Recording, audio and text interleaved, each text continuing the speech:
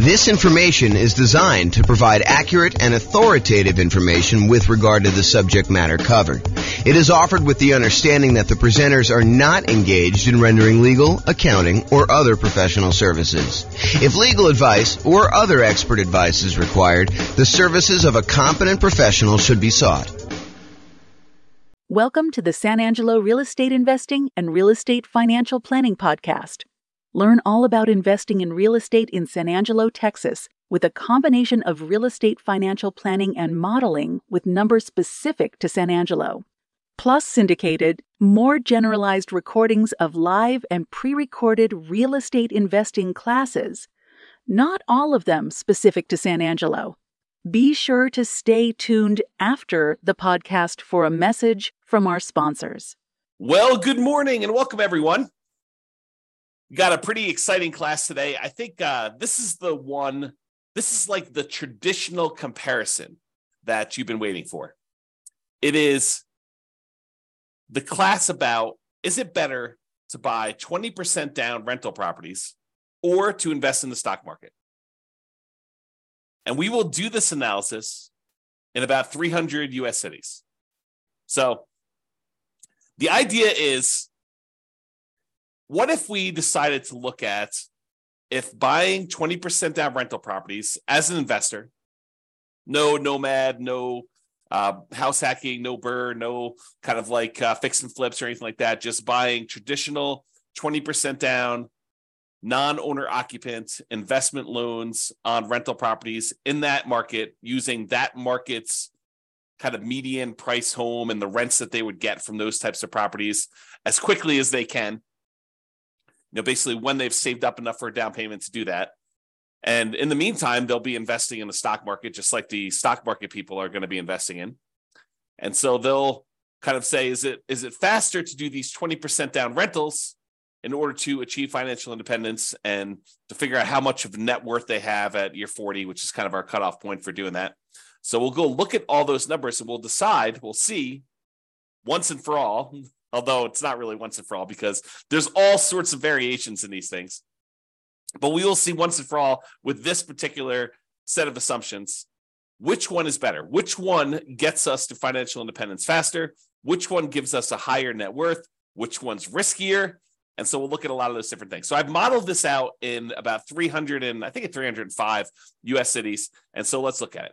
In both scenarios, whether you're doing 100% in stocks or you're doing buying up to 20% down rental properties, in both those cases, I assume that this particular person was renting the entire time. They were not buying owner-occupant properties to live in first and then doing the strategy. And the numbers would change if they decided to buy an owner-occupant property and then do either all investing in stocks or then do all buying 20% down rental properties, up to 10 rental properties. The numbers would definitely change because then they'd have an owner-occupant property. It would change a lot of the characteristics of the investment. That owner-occupant property matters a lot. I'll say it that way. And we'll see that come up time and time again when we do our analysis, because this is sort of like part of a series of classes where I look at comparing two different strategies and I show you how they do head-to-head. In case you haven't noticed, that's what I've been doing. About once per week for these live classes, I've been doing a head-to-head comparison of different strategies, and then we publish this eventually to the podcast and put it on the website and stuff like that. So you can see, though, these different comparisons, and you will see over time that buying that owner-occupant property has a significant impact on how things perform. And most of the time, it's better. So if you get nothing else from this stuff, look hard at whether you should buy an owner-occupant property first in your marketplace. Okay, so in this case, though, we're talking today about putting 20% down, buying rental properties, or investing in stocks. In both of those situations, both those scenarios, they're renting the entire time themselves. They are not moving into a property that they own. Okay, trying to make it as fair of an apples-to-apples comparison as we can. In the cases where they're putting 20% down, they save up their money until they have 20% down for non-owner occupant property, and then they repeat that until they have 10 properties, 10 rentals in total. Then they stop buying. Any extra money that they have coming in, they stick in the stock market, just like the people investing in stocks, except these guys would have 10 rentals at that point. They buy the next property when they've saved up enough money for the down payment, plus any closing costs, plus 6 months of reserves for their personal expenses, plus 6 months of reserves for every property that they own so far. So if they only own 2, they need 6 months of reserves for those 2. If they own 8, they need to do reserves for all 8. And additionally, they need to be able to qualify for the loan based on a 45% debt to income ratio. We don't just give me a pass and say you don't need to qualify for a debt to income ratio. We do that calculation. So in markets where you have, challenging economics, where the prices are really high and rents are not quite that high, and that actually hurts your debt to income ratio because maybe you have negative cash flow on them, then we need to overcome that if you're really close to your debt to income ratio in order to be able to buy the next one. In cases where buying a property has really good cash flow economics, the amount of the price to rent ratio and your expenses on that property are such that when you buy a property, it actually helps your debt to income ratio, then that actually is probably not a factor. Your debt to income ratio will be easy to achieve there. Okay. But we do that calculation. So it's important for you to realize that that is a factor in this stuff. And while the 20% down people are saving up to buy their rental properties, they're also investing in the stock market with any extra money they have. So I've assumed that they're taking the extra money that they have and they're investing in, some type of index fund or something like that in order to save up their money and get a return on it while they're waiting to buy their property. So they're not significantly handicapped by having this money in some type of really low return thing, while the other people who are doing only stocks have it in some type of really good stock market account. And the people that are investing in stocks, they don't have any property at all. This is just stocks completely. And if you want to see the comparison of this, I have the URL on the screen. I'll try to put it in the show notes. If you're listening to this on a podcast, so you can kind of go and tag that. If you're watching the video, you can see it there and type it in. Or just go to the model page and you can go find the one that says 20% down payments versus stocks. And you can find it that way too. All right. So what does it mean for them to be financially independent? I want to talk about this so that you understand what triggers someone being financially independent. And this is the same definitions I've been using for people when they're thinking about being financially independent themselves, but this is the mathematical way we determine if someone is financially independent. And it comes from 5 different sources. I'll cover the 3 easy ones first. There are 3 sources that are super easy. It's all the passive income. So passive income from any Social Security, which we're not modeling in this case. Passive income from any annuities that they buy. You can buy an annuity. It's an insurance product.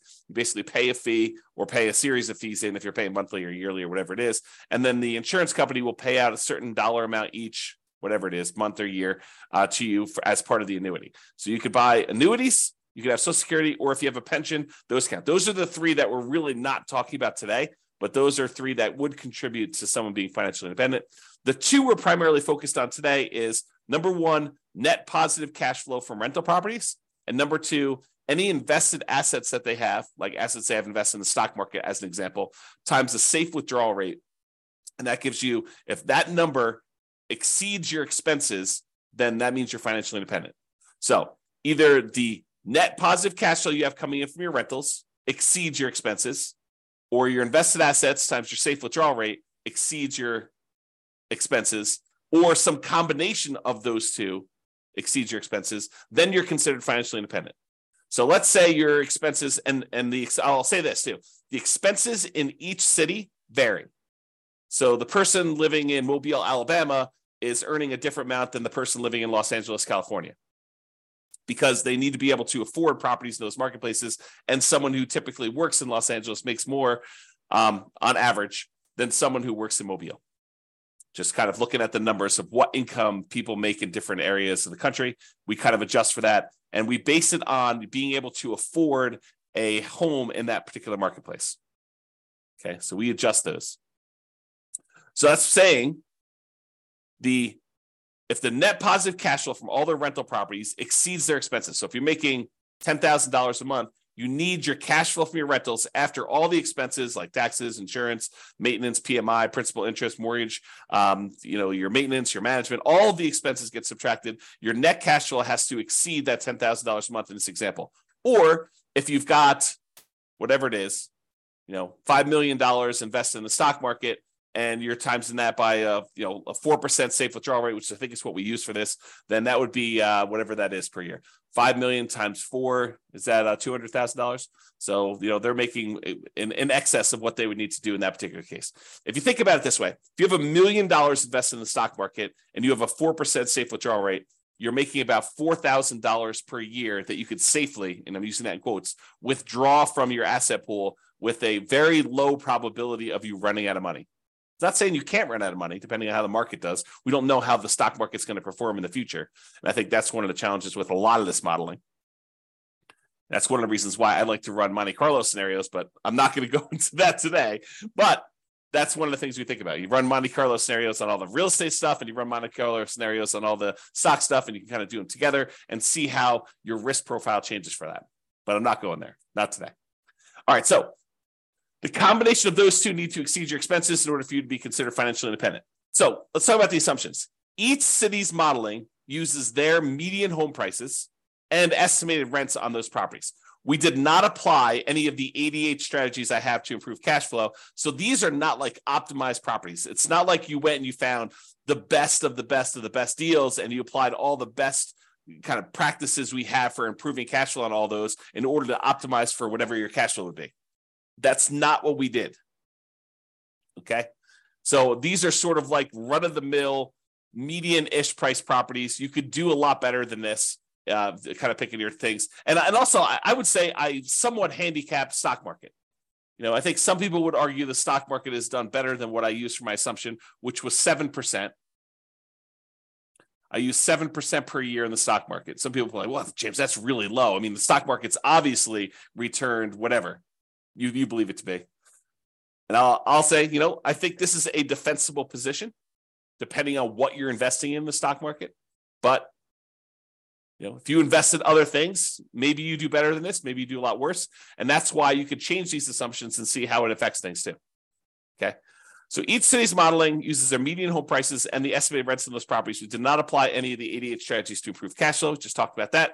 The job income, as I mentioned before, it does vary based on what city you're in so that you can afford a property in that marketplace. We didn't want you to be in a marketplace where you make so little that you can't afford a property in that marketplace. But then at the same time, in order to become financially independent, you need your kind of like assets to overcome your expenses now. So because your income is higher, you have a higher threshold to be considered financially independent. So even though we give them a little bit in higher income in that particular marketplace, we also penalize them a little bit in saying that they now need to overcome that number in order to be considered financially independent. So to those that are given more is required.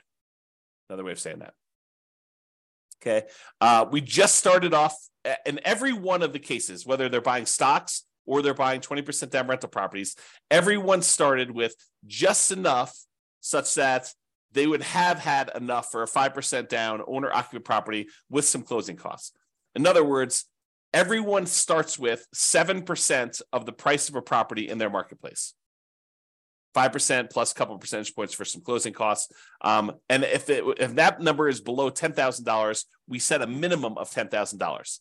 And this is true even though they are not buying an owner-occupant property.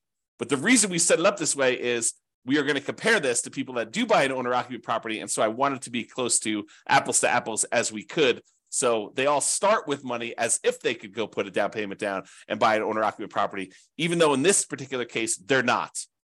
They're 7% of the way toward their 20% down payment in the case where they're buying rentals, and they're 7% of the way in order to take that money and invest in stocks. They're not really going to buy a rental property, but they could if we do another strategy where we compare these.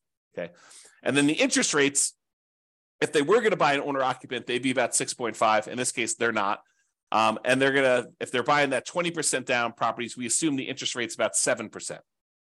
So it's pretty close to where we are today, although, and I could change these, but right now we are using 7%.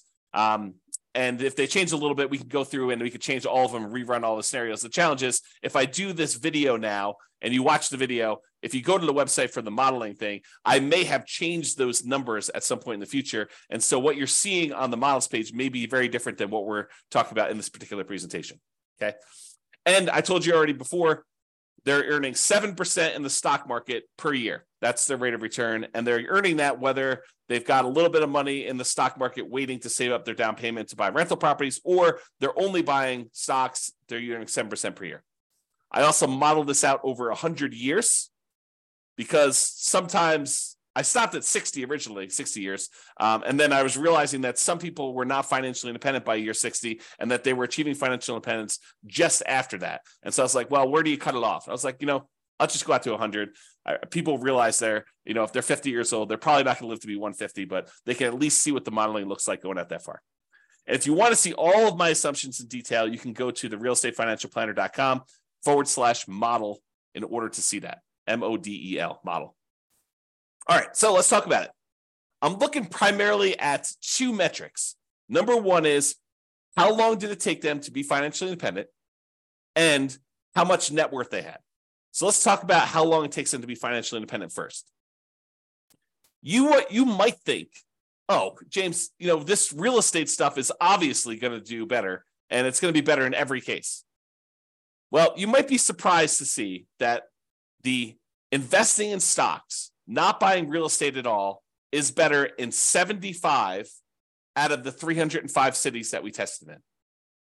So about 25% of the time, they achieved financial independence faster if they invested in stocks than if they invested in 20% down rental properties. And you're like, what are you talking about? Is that even possible? Yep. In 229 of the cities, 20% down was faster. They achieved financial independence. They got to the point where the income from their invested assets, whether that's net rent, net cash flow on all their rental properties after all expenses, or the income that the money that they have invested in this case, the stock market, times the safe withdrawal rate at 4%, with the sum of those two, whether they're heavily in real estate, they may not even have any stock market stuff or vice versa. But those two actually exceeded their living expenses, the expenses they have in those marketplaces. In 75 cities, it was faster for them to do the stock market. In 229 cities, it was faster for them to put 20% down. And in one city, it didn't matter. It was tied.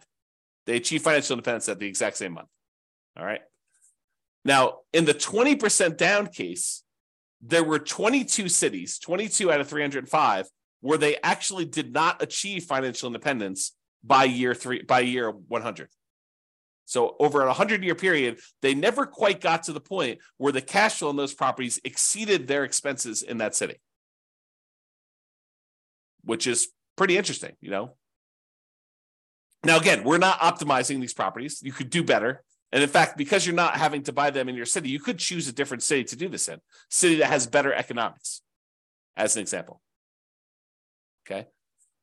Or they may have enough net worth in the properties that they bought, where even though the cash flow didn't quite get them to financial independence, they could, in theory, at least sell off some of those properties or all of those properties and convert it to the stock market or convert it to free and clear rental properties and actually have achieved financial independence. We didn't do any of that modeling, although we do that in other scenarios where we go head to head. This is sort of like the basic version. In cases where they invested in stocks only, all of them, all 305 actually achieved financial independence within a 100-year time period. All right. So there were 22 cases where 20% down did not, and there were 305, all of them achieved it when they did stocks. All right. This chart breaks down how many of the cities achieved financial independence at what time. So this is the low time. So, this is like 100 months. This is like 1,200 months over here. The red kind of area is the number of 20% down ones that achieve financial independence there. So, for example, at about the 300 month mark, there were about 20 of the cities that achieve financial independence. And you can see that the 20% down ones are spread out, I wouldn't say exactly evenly, but relatively evenly over time. Kind of like a little bit more in this kind of like 200 to 600 range, a lot fewer the later on you go. There are a couple really early ones where you achieve financial independence very, very early in those cities. However, the stock market one is very different looking. There's a whole bunch, almost 80 cities that achieve financial independence, just after this, whatever this is, 550 month period. And then there's a bunch that kind of achieve it right after that. And then a whole bunch kind of like taper off so you don't have very many at all the later you go. And so you can see the characteristics of when you achieve financial independence look very different depending on whether you're doing 20% down or you're doing stocks only in those different markets. Like when you're likely to be financially independent looks very different. There's a wide range when you put 20% down. There's a kind of like hard left-hand side, lower end boundary for the stock market one, but then it kind of grows, kind of like tapers off pretty rapidly there. And a lot more of them achieve financial independence kind of like in this time period, if you're looking at that. Okay. All right. Now this chart, this shows you how much better, how much faster investing in stocks is or investing in 20% down is for each individual city. So each one of these dots is a particular city. The number here on the left-hand side shows you how many months better or worse it is. So here's 0. On 0, these would be the same. So this is the one where it was exactly the same. But if it's greater here, if it's green, it means that the stock market one was better by that many months. So there are times when investing in stocks was almost, I don't know, what is that? 250 months, 20 years better. So there are times when investing in stocks was 20 years faster than investing in 20% down rentals. However, there were times when investing in rental properties, putting 20% down was 20 years better for these cities. So there's a wide range, a big difference between these. I'll tell you, it looks just eyeballing it that there are times when investing in 20% down is a lot better, way better than it is when you do the invest in stocks. And there are fewer times here where they are better than if you invest in stocks. So you can kind of see the number here. Now, this is also on a scale showing you the price of houses in that marketplace, because I'm often asked, James, so is it like the more expensive houses that where it's better to actually do the stocks, or is it like the cheaper houses, or does it matter? And in this case, I would say it doesn't really matter. There's probably a few more of the ones where 20% down is better, where you have cheaper houses. But, and there's so few data points up here that I wouldn't say that it's generally better here. Although there are 2 data points with really expensive houses where it was better to do stocks. However, there was one here where it was really, really expensive, where it's better to put 20% down. So I don't know. I think the general trend is maybe a little bit in favor of 20% down rentals over stocks on the lower end, but not by like a ridiculous amount. It's not like it's universally true. There are some over here where you're less than $250,000 for a house where it was still better in order for you to buy, to invest in stocks than it was for you to buy rental properties. Okay. All right. So let's talk about net worth. We talked about the speed to getting to financial independence. Now, who has a higher net worth at year 40, whether you invest in 20% down rentals or you invest in stocks? So in 34 cities, a little bit more than 10%, in 34 cities, you have a higher net worth investing at year 40, investing in stocks than investing 20% down in rental properties. However, in 271 cities, you have a higher net worth if you invest in rental properties. So about 90% of the time, you'd be better off from a net worth perspective investing in 20% down rentals. For about 10% of the time, you would have been better off investing in stocks, which I think surprises a lot of people. They're like, real estate, it's always better. It's not always better. It's most of the time it's better, but it's not universally every single time better. And honestly, we're sort of handicapping both in some ways, right? We're not picking ideal rental properties. So you could say, well, you're really sort of like giving the short end of the stick to the 20% down rentals. Yeah, but I'm also not doing crazy aggressive, a 12% return per year in the stock market either. So both of them are sort of handicapped. And depending on what actually happens, we won't even know. Like we could predict the future right now, based on some reasonable assumptions about what has happened in the past. But I mean, we could see 17% per year on the stock market. And in that case, the stock market would do probably better than a lot of real estate stuff, provided the real estate does the same as what it's done. Or real estate could go on a tear. I mean, this last year, when interest rates have risen, it's been slowed down quite a bit as we try to get inflation under control. However, going back even before that, the last 5 years, where real estate prices have gone up like crazy, if that growth rate were to continue, yeah, real estate would look amazing, right? But We're not seeing this like ultra low interest rate environment where we're seeing 3%, 3.5% loans on non-owner occupant properties, and property values going up 10% a year and rents rising almost in line with that. I mean, we're not seeing those things, and that is not historically over a very long period of time what has actually happened. So I don't think we could use those numbers and be kind of like reasonable about stuff, to be fair. So we're using very reasonable long-term numbers. I think we're using 3% per year for appreciation. Got to give you an idea. We're using current interest rates, current rents. Although I'm not an expert in every one of these markets. Maybe you go look at my assumptions for your particular city. And you're like, James, you're off. You're wrong on these numbers. Okay, fine. Reach out to me. Tell me what the right numbers are. We'll rerun them and do it. But it's only going to affect one of the cities. So a lot of these cities I feel pretty confident in. Maybe not every one of them. So there you go. So you can kind of see there. And there were no situations where it was exactly the same net worth at year 40. Now, this is that same type of chart before where we show you how much better. And instead of showing you how many months better, now it's showing you how many dollars better it was in net worth at year 40, broken out by the price of houses in those marketplaces. The red dots, each dot is a city, by the way.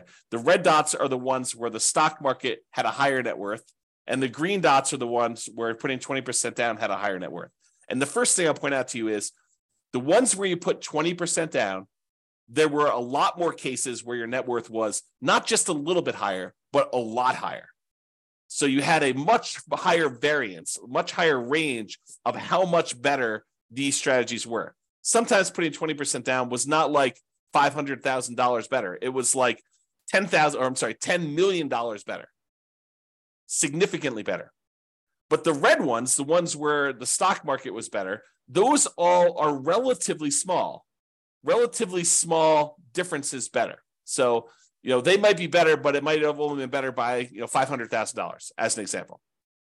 And there are not that many of them, as we showed you before. Okay. Now, is this skewed toward higher price houses? Yeah, maybe a little tiny bit. The higher your priced houses, the better the stock market was than buying the rental properties. But there are some cases where doing the rental properties, 20% down rental properties, where you're putting, where you had really expensive properties, where those were better too. There's a couple green dots at very expensive houses as well. It tends to look, just eyeballing this really roughly, that when you have low-priced houses and you're buying 20% down rentals, you tend to have a higher net worth than if you invest in the stock market. But there are exceptions to that. There's at least one right here where that's probably in the $200,000 to $250,000 range, and there's a whole bunch between $250,000 and $500,000 where it was better to actually invest in stocks. Okay. All right. There were 21 cases where even with 6 months of reserves for your personal expenses, 6 months of reserves for a rental property when you buy a rental property, that the cash flow is so ugly buying rental properties that you ran out of money.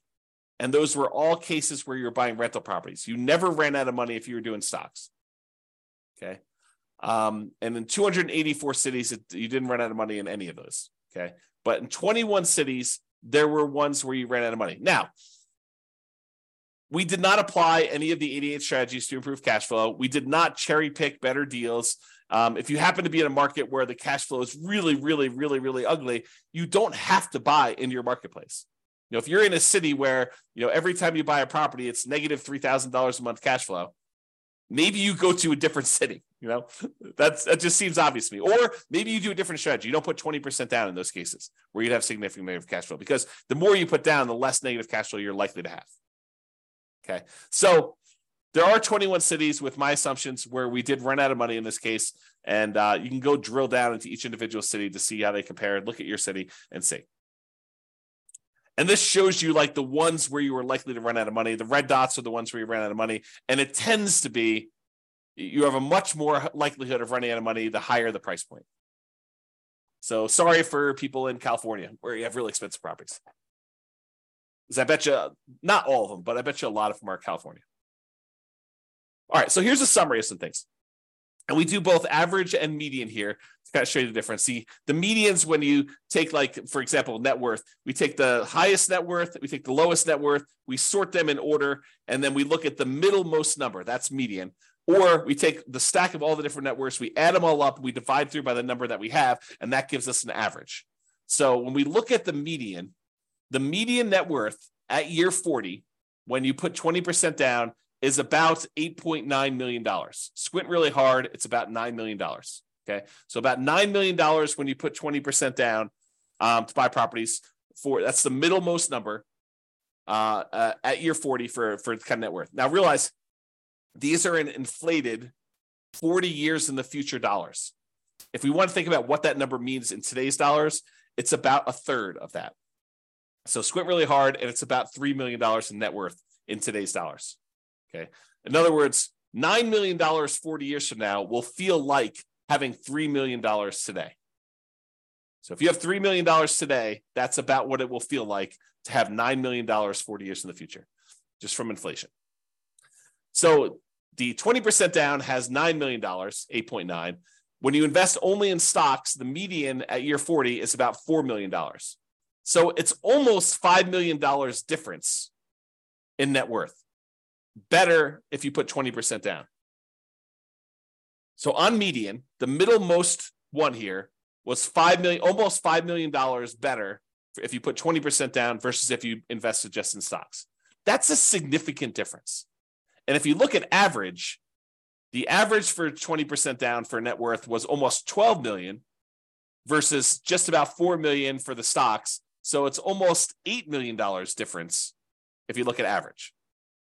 All right. Now, it's really clear that you didn't buy any properties when you invest in stocks. You have about 10 on average when you put 20% down, or on median, 9.8 on average. So there are some cases where you didn't quite get to 10 with the stock market, with the average one when you're looking at that. In terms of how long it takes, the months it takes in order to achieve financial independence, like the minimum target monthly income in retirement achieved, that's what MTMIR, wow, can't even say that, achieved means. When you put 20% down, you achieved your financial independence in about 509 months. When you did stocks, you achieved financial independence in about 659 months. So it's about 12 years faster on median, or about 30% faster for you to invest with 20% down than doing stocks. Now, when you look at averages, it's about 25% faster. And a difference of about, well, let's see what that's probably 11 years. So it's 11 years faster for you to do 20% down on average for doing those. Now, as far as risk goes, what's riskier? Well, there are different types of risk, right? When you invest in stocks, you have all the different stock market risks. You have all the different risks associated with investing in companies in stocks. That's what stocks are, okay? When you invest in real estate, you have all the different risks associated with real estate. Market conditions, interest rates, things like that, rents, things like that, okay? Now, those are different types of risks just generally. And I'm not going to try to compare those risks head to head, but there are measurable risks. Like how risky are you in the terms of debt to income ratio? Well, when you're doing kind of like your debt to income ratio for investing in the 20% down rentals, your debt to income ratio is higher. It's more risky for you to invest in the 20% down than to invest in stocks. And the average debt to net worth, 47% on average compared to zero, or the average debt to account balance, 219.84% to 0%. So in other words, because you're taking on debt when you're buying these 20% down rentals, and you're not taking on any debt when you do the stock market ones, you will find that you are riskier doing 20% down than if you are not doing 20% down, than if you're not taking on any debt at all. Okay, so in general, it is riskier to put 20% down. All right. I think I've been talking about this idea throughout, but median property and rent. You could apply the 88 strategies we have to improve cash flow, to improve the numbers for the one that has rentals. we're basically using the median price properties and what rent might be on those properties in each market. You should be able to choose and do better than that. And I do model some of those improvements in the other scenarios that we run or the ones that we plan on doing videos if we're in the future. So you'll see the impact of that as we go, or go look them up now. A lot of them are available. Now, if you happen to be an expert in your local marketplace, you look at my assumptions and you're like, James, these numbers are off, go ahead and reach out to me and I can change them. And we'll change them and we'll rerun everything.